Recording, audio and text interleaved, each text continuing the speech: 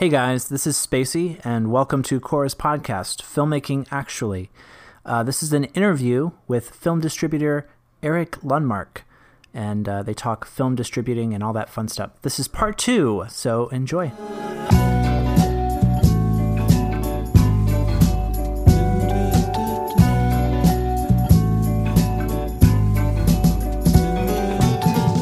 What would you say, because honestly, I have absolutely no idea how much Netflix pays for indie films. I know just from my involvement in the film festival circuit and the films that I see and then I see get distribution. So I know that those quote unquote Netflix originals or Amazon originals, a lot of those are made and done and finished. Maybe they did some final tweaks, but they bought the finished film and just kind of put their name on it.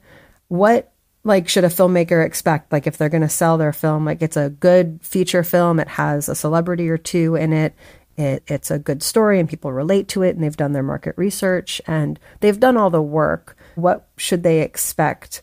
Are they going to get here, Netflix will buy it for $10,000? Or if it's a feature film, which usually doesn't cost, usually costs a lot more than $10,000, especially if there's a celebrity involved. Mm-hmm. What could an indie filmmaker expect on distribution for a film that they're not doing a theatrical release on? Because I would think most indie filmmakers are not thinking with theatrical releases because that's a much bigger. I feel like that's a whole different.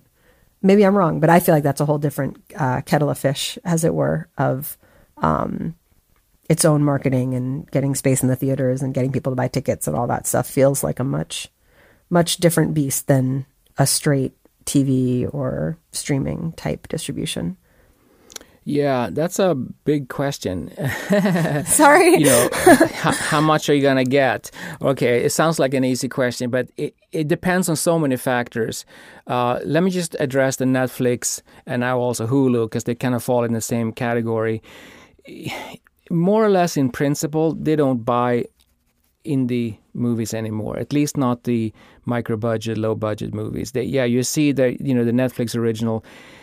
I can't answer for sure because I don't work for Netflix, but the way I understand it, at least, is sometimes it's a co-production or production for hire that they have hired production services. The script came from somewhere, they initiated it and say, let's make this movie, even if someone else made it. Sometimes maybe the movie was already made and they acquired it, and in their contract they have a clause that says it should be called a Netflix original, so on. But they used to buy a lot of indie films, but they don't do that anymore because they have changed their model into only making their own stuff.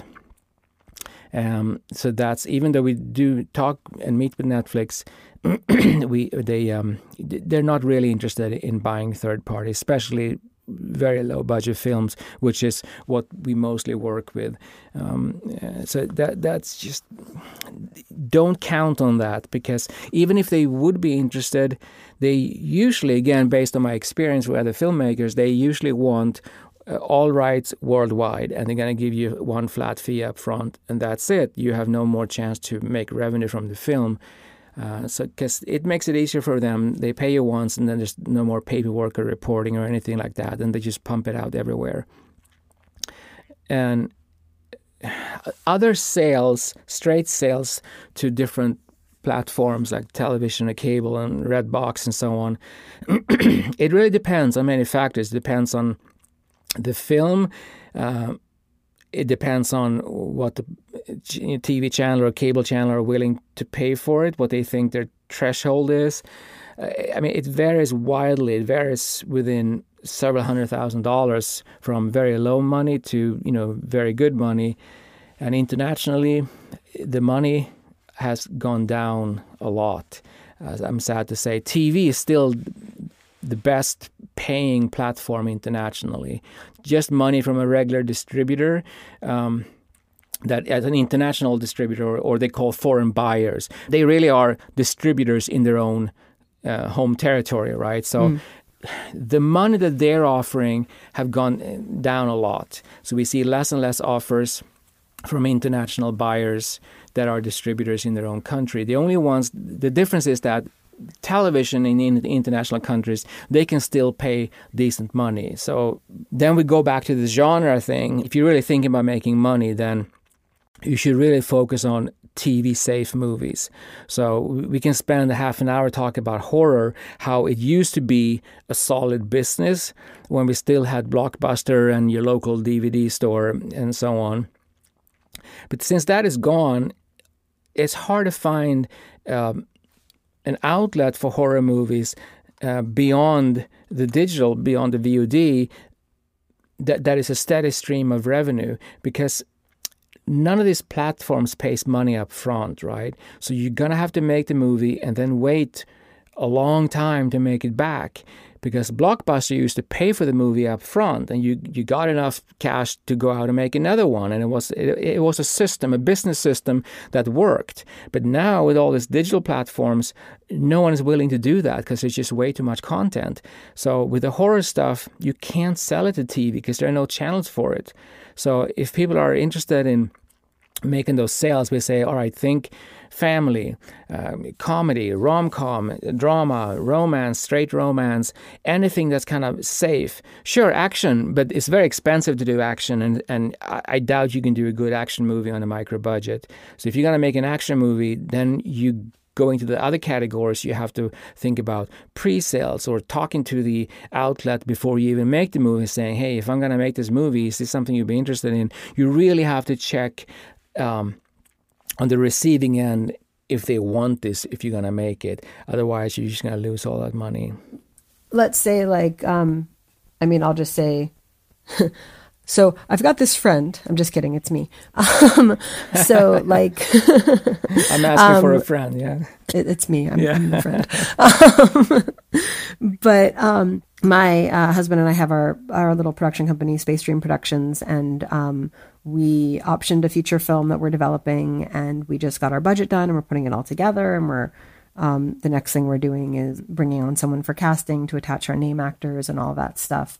When we did the breakdown, like, this isn't like a $200,000 budget. We went through it. I mean, I was very, very fortunate to work with a line producer who's worked on some giant blockbusters for the last several decades. And she really went through with me every single line. She teaches film now, and went through every single line of the budget and explained what it all was. We took out everything we could. I then brought it to another line producer who's a much smaller scale, does a lot more indie projects. And I had him look at it, and he went through everything. And I had another line producer look at it just to kind of get an idea from like the range of, someone who works on films like American History X versus someone who works on much smaller, lower budget, not millions and millions of dollars.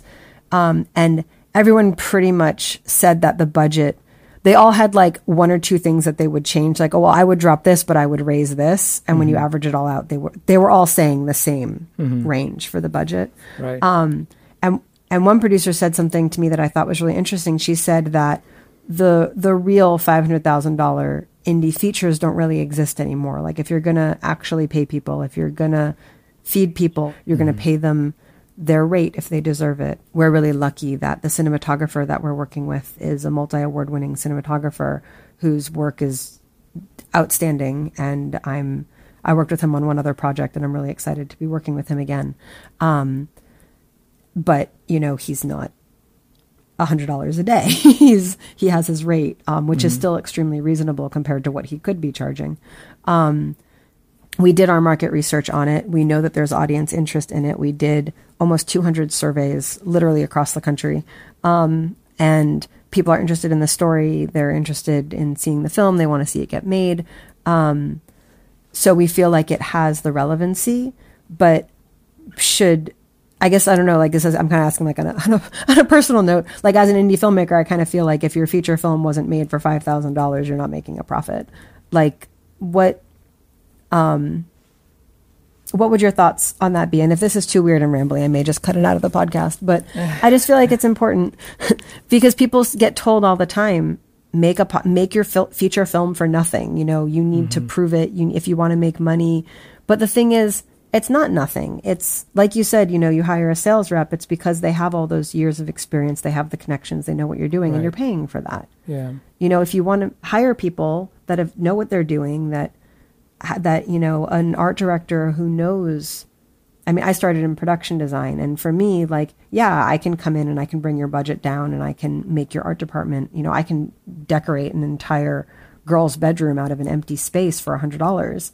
Because I worked in production design for 10 years and I know exactly where to buy everything and exactly how to do it, and I can put a design together in my sleep. But I would prefer if you didn't pay me $100 and then tell me I can keep what's left out of the entire budget after I spend everything, because it's my time. So to make that, like you said, a high skill film and bring people in, if it's looking like, okay, it's going to be $1 million, $1.5 million, is that just like a joke? Like, okay, don't even tell an investor they're going to get their money back, because they never will. Or is that something that could be sold? Sorry for the long question. Oh no, I understand. We get this all the time. Also, there's a simple answer to it. To just put it broadly, there are two budgets.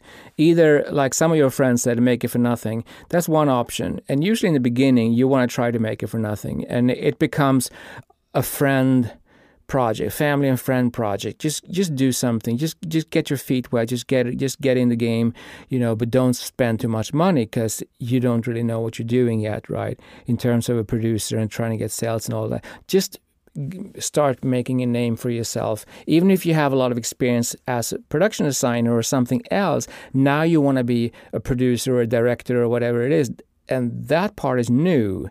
And you have to just accept the fact this is new for me and I don't have a track record.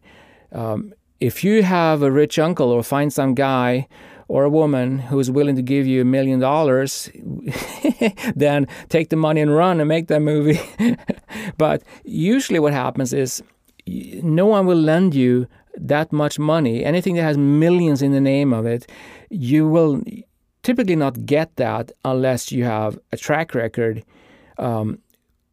being a producer or director. That's what you're doing right now. You're not just being a production designer. You are actually making the movie, right? You are the one who is initiating the whole thing, and it sounds like I mean, I should back up and just say I was a production designer almost 10 years ago. I've been producing and directing for the last my husband and I released our first film in 2016, and we've made about 15 projects since then. And we have 50 festival acceptances and 45 award nominations. We've won 15 awards in the last 3 years. We're doing pretty good. So so you have the track record. So then, all right, let's say then you find someone who can lend you the money. That's great. So you've solved a lot of problems. But before you make something with that much money, you can always spend the money, but you got to make it back. And then you have to reach out before you even start shooting and figure out who wants this. Without that, it's too risky. It's just too dangerous to spend that much money on something that you don't even know if it's going to work or not. Because you can't do that. If you're going to say, am I doing the right thing or am I doing the wrong thing? Well, it sounds like you are doing the wrong thing if you don't know how to vet the market or reach out and find out, is anyone gonna want to buy this? Because you need, just as well as you need to find the money to invest. You don't borrow this much money, because then you're doomed. You need to find someone who's understand that this is risk investment, but they believe in you and your team, and understand that this film may not make their money back, but it's a great stepping stone in your career, and they believe in you and they want to keep working with you for the near and far future. But you really do need to find out if this movie will have a business at the receiving end. I'll tell you a little anecdote just so you understand. Goes back to the money part again. We still have a very nice family film, but and it was made for that range, millions, and it's very, very good. It didn't get a big theatrical release in the U.S. We did a small day and date. We played it in 11 cities and released it at the same time on cable VOD. We talked to our Italian buyer, TV buyer, and he said, well, since they didn't have a theatrical release, I can probably get somewhere between $20,000 and $30,000 for Italian TV sale. But if I'm gonna have to give you an MG and I have to dub the movie and this and that, I will best case break even. He said this movie has no business. If, however, the movie had been released theatrically, the TV stations, they would add another zero and it would sell for at least 200,000 in Italy for television.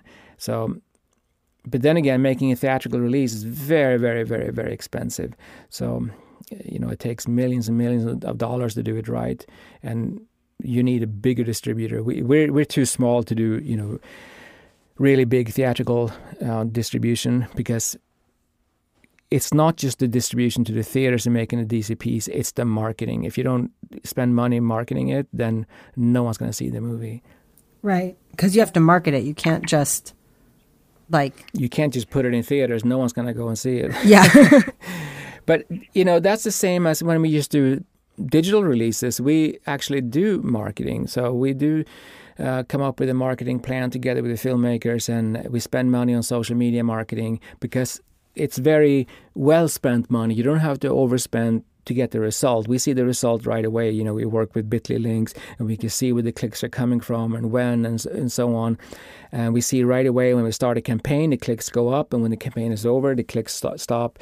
So there are very good tools these days to do affordable marketing that makes sense for low budget movies. Yeah, and that makes sense. I mean, I will say that one of the reasons the budget is where it is because we put in P&M for the end, and we put in the full post budget. Everything is in there so that we know we're not going to be turning around to our investors and saying, so we made the movie and it's in the can, but right. Now we need, and the full M&E track is in there. We got a quote from our the guys we work with for post sound. We have everything laid out on paper, so that's taken into account. But I think those are really good points, and I hope that's useful for anyone listening. I mean, I wasn't trying to be self-serving by asking you in the interview. I think it's important because people don't.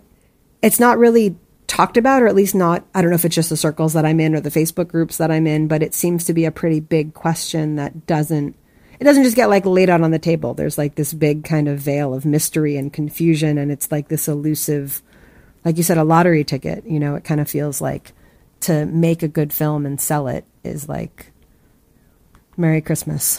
Yeah, and I know, and unfortunately, the lottery ticket stories, they're the ones everyone is pointing to and saying, "Oh, look at them! They did it. I'm sure I can do it too."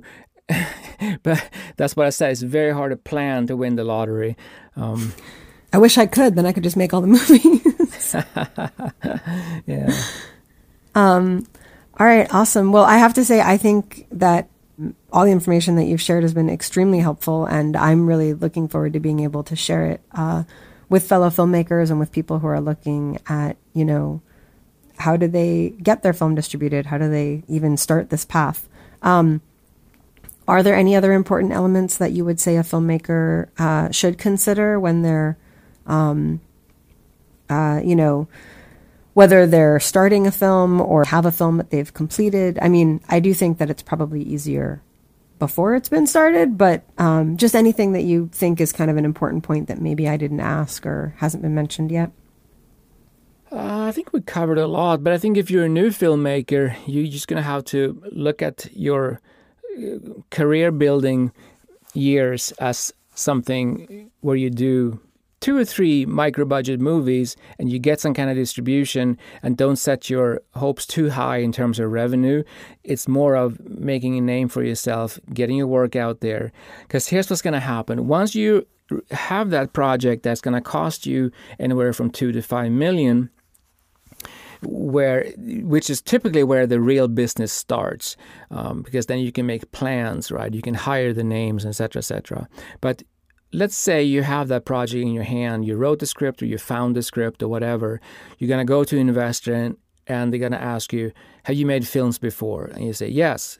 Did it get distribution? Yes. Is it making any money? Yes. And then you just try to avoid the question, did it make a profit? Oh, look, an airplane. And then, But if you usually answer those 3 first questions, then they say, okay, so show me what you have. And then you're kind of in the door, and then you can start talking at a different level than those first 2 or 3 micro budget. Just make something and get it out there, but don't expect too much money to come back from those first projects. And if you have more experience under your belt, accept the fact that the market is changing. There are less and less international sales for indie, semi-unknown filmmakers, and you're going to have to team up with other partners like a distributor or colleagues in different areas. But the key is to talk to the outlet platform, whether it's a TV station, a cable station, or a VOD platform or something, and plan with them saying, look, if I make this, will you buy it from me? Or will you make an offer? Something to that effect. Otherwise, it's too risky when you go above $200,000. Would you say that, could you split it up? Could you do like maybe a TV release and then have it go to Netflix, or a TV release and then have it go to Prime or something like that? Or do they prefer to keep it separate? Like, oh no, if it was on TV, we don't want it, or whatever. I don't know. No, that's fine. TV comes first, because anyone who puts money on the table, they're going to get an exclusive period. So right. We have 3 films on Showtime right now, and they all have an exclusive period where we can't do other sales in certain areas and so on.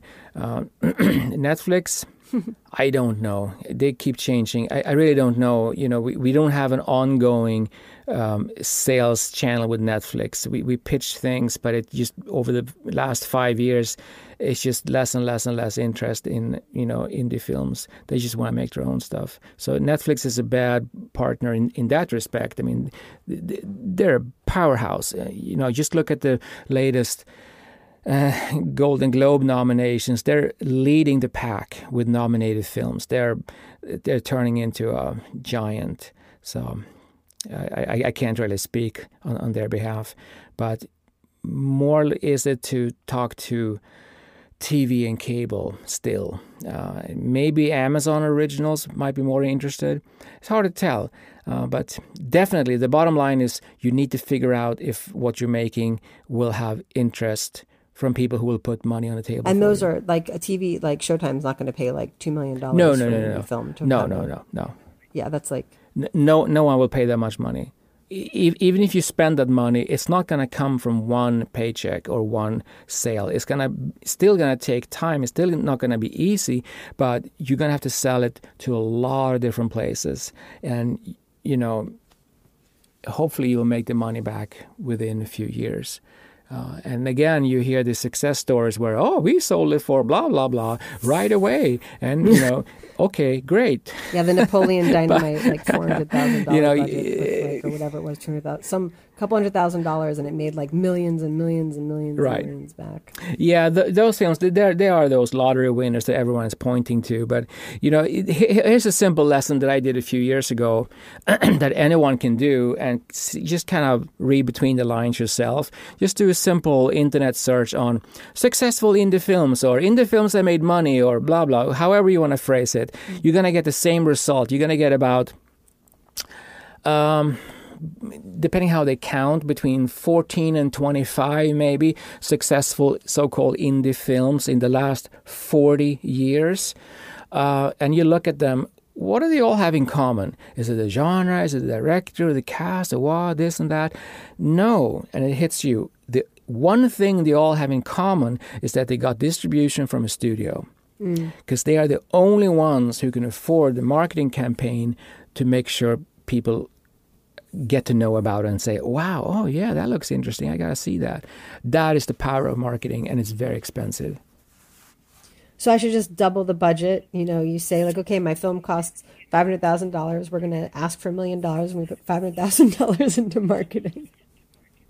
Yeah, you can build in a marketing campaign in your budget for sure. But if you don't aim to do a theatrical, you should set aside marketing money for your digital release, just to cover that, because you don't have to spend so much with a digital release, but you see pretty good results anyway. Sweet. Anything else that you think is while you have the ears of the indie filmmakers? I also want to say, both us and a lot of smaller distribution companies, we work very closely with the filmmakers. We pick a street date together, and we come up with a marketing plan and so on and so forth. And we are open to submissions. You don't have to go through a lawyer or an agent or anything. That's only for the really big companies. We are solicited all the time with emails. Rather not take a lot of phone calls, but you're more than welcome to email and saying, "Hey, I heard your thing on blah blah blah, and I'd like to show you my trailer and see if you're interested." We do that every day, so that's perfectly fine. Oh, awesome. And what email should they reach out to you on? Oh, the regular company email is info@leomarkstudios.com. Okay, great. I can put that in. I can put it in the description of the podcast so that it's like spelled out for them, if that's okay with you. I don't want to like bombard you with emails either, but like no, that's part of the business. We are bombarded with emails, and I have a list of 200 films on my watch list that I'm going through slowly.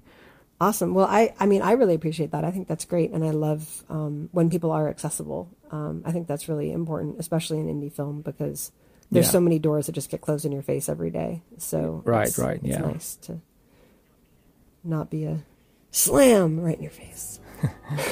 Awesome. Well, thank you very much for your time. I really, really, really appreciate it. And to everyone listening, I hope you found this helpful. And if you have any questions, you can email us at filmmakingactually@gmail.com, or you can leave a comment, or you can message us on Facebook on our Space Dream Productions page, or you can like and comment and share and all that super exciting stuff. And okay, that's it. Bye. Bye-bye.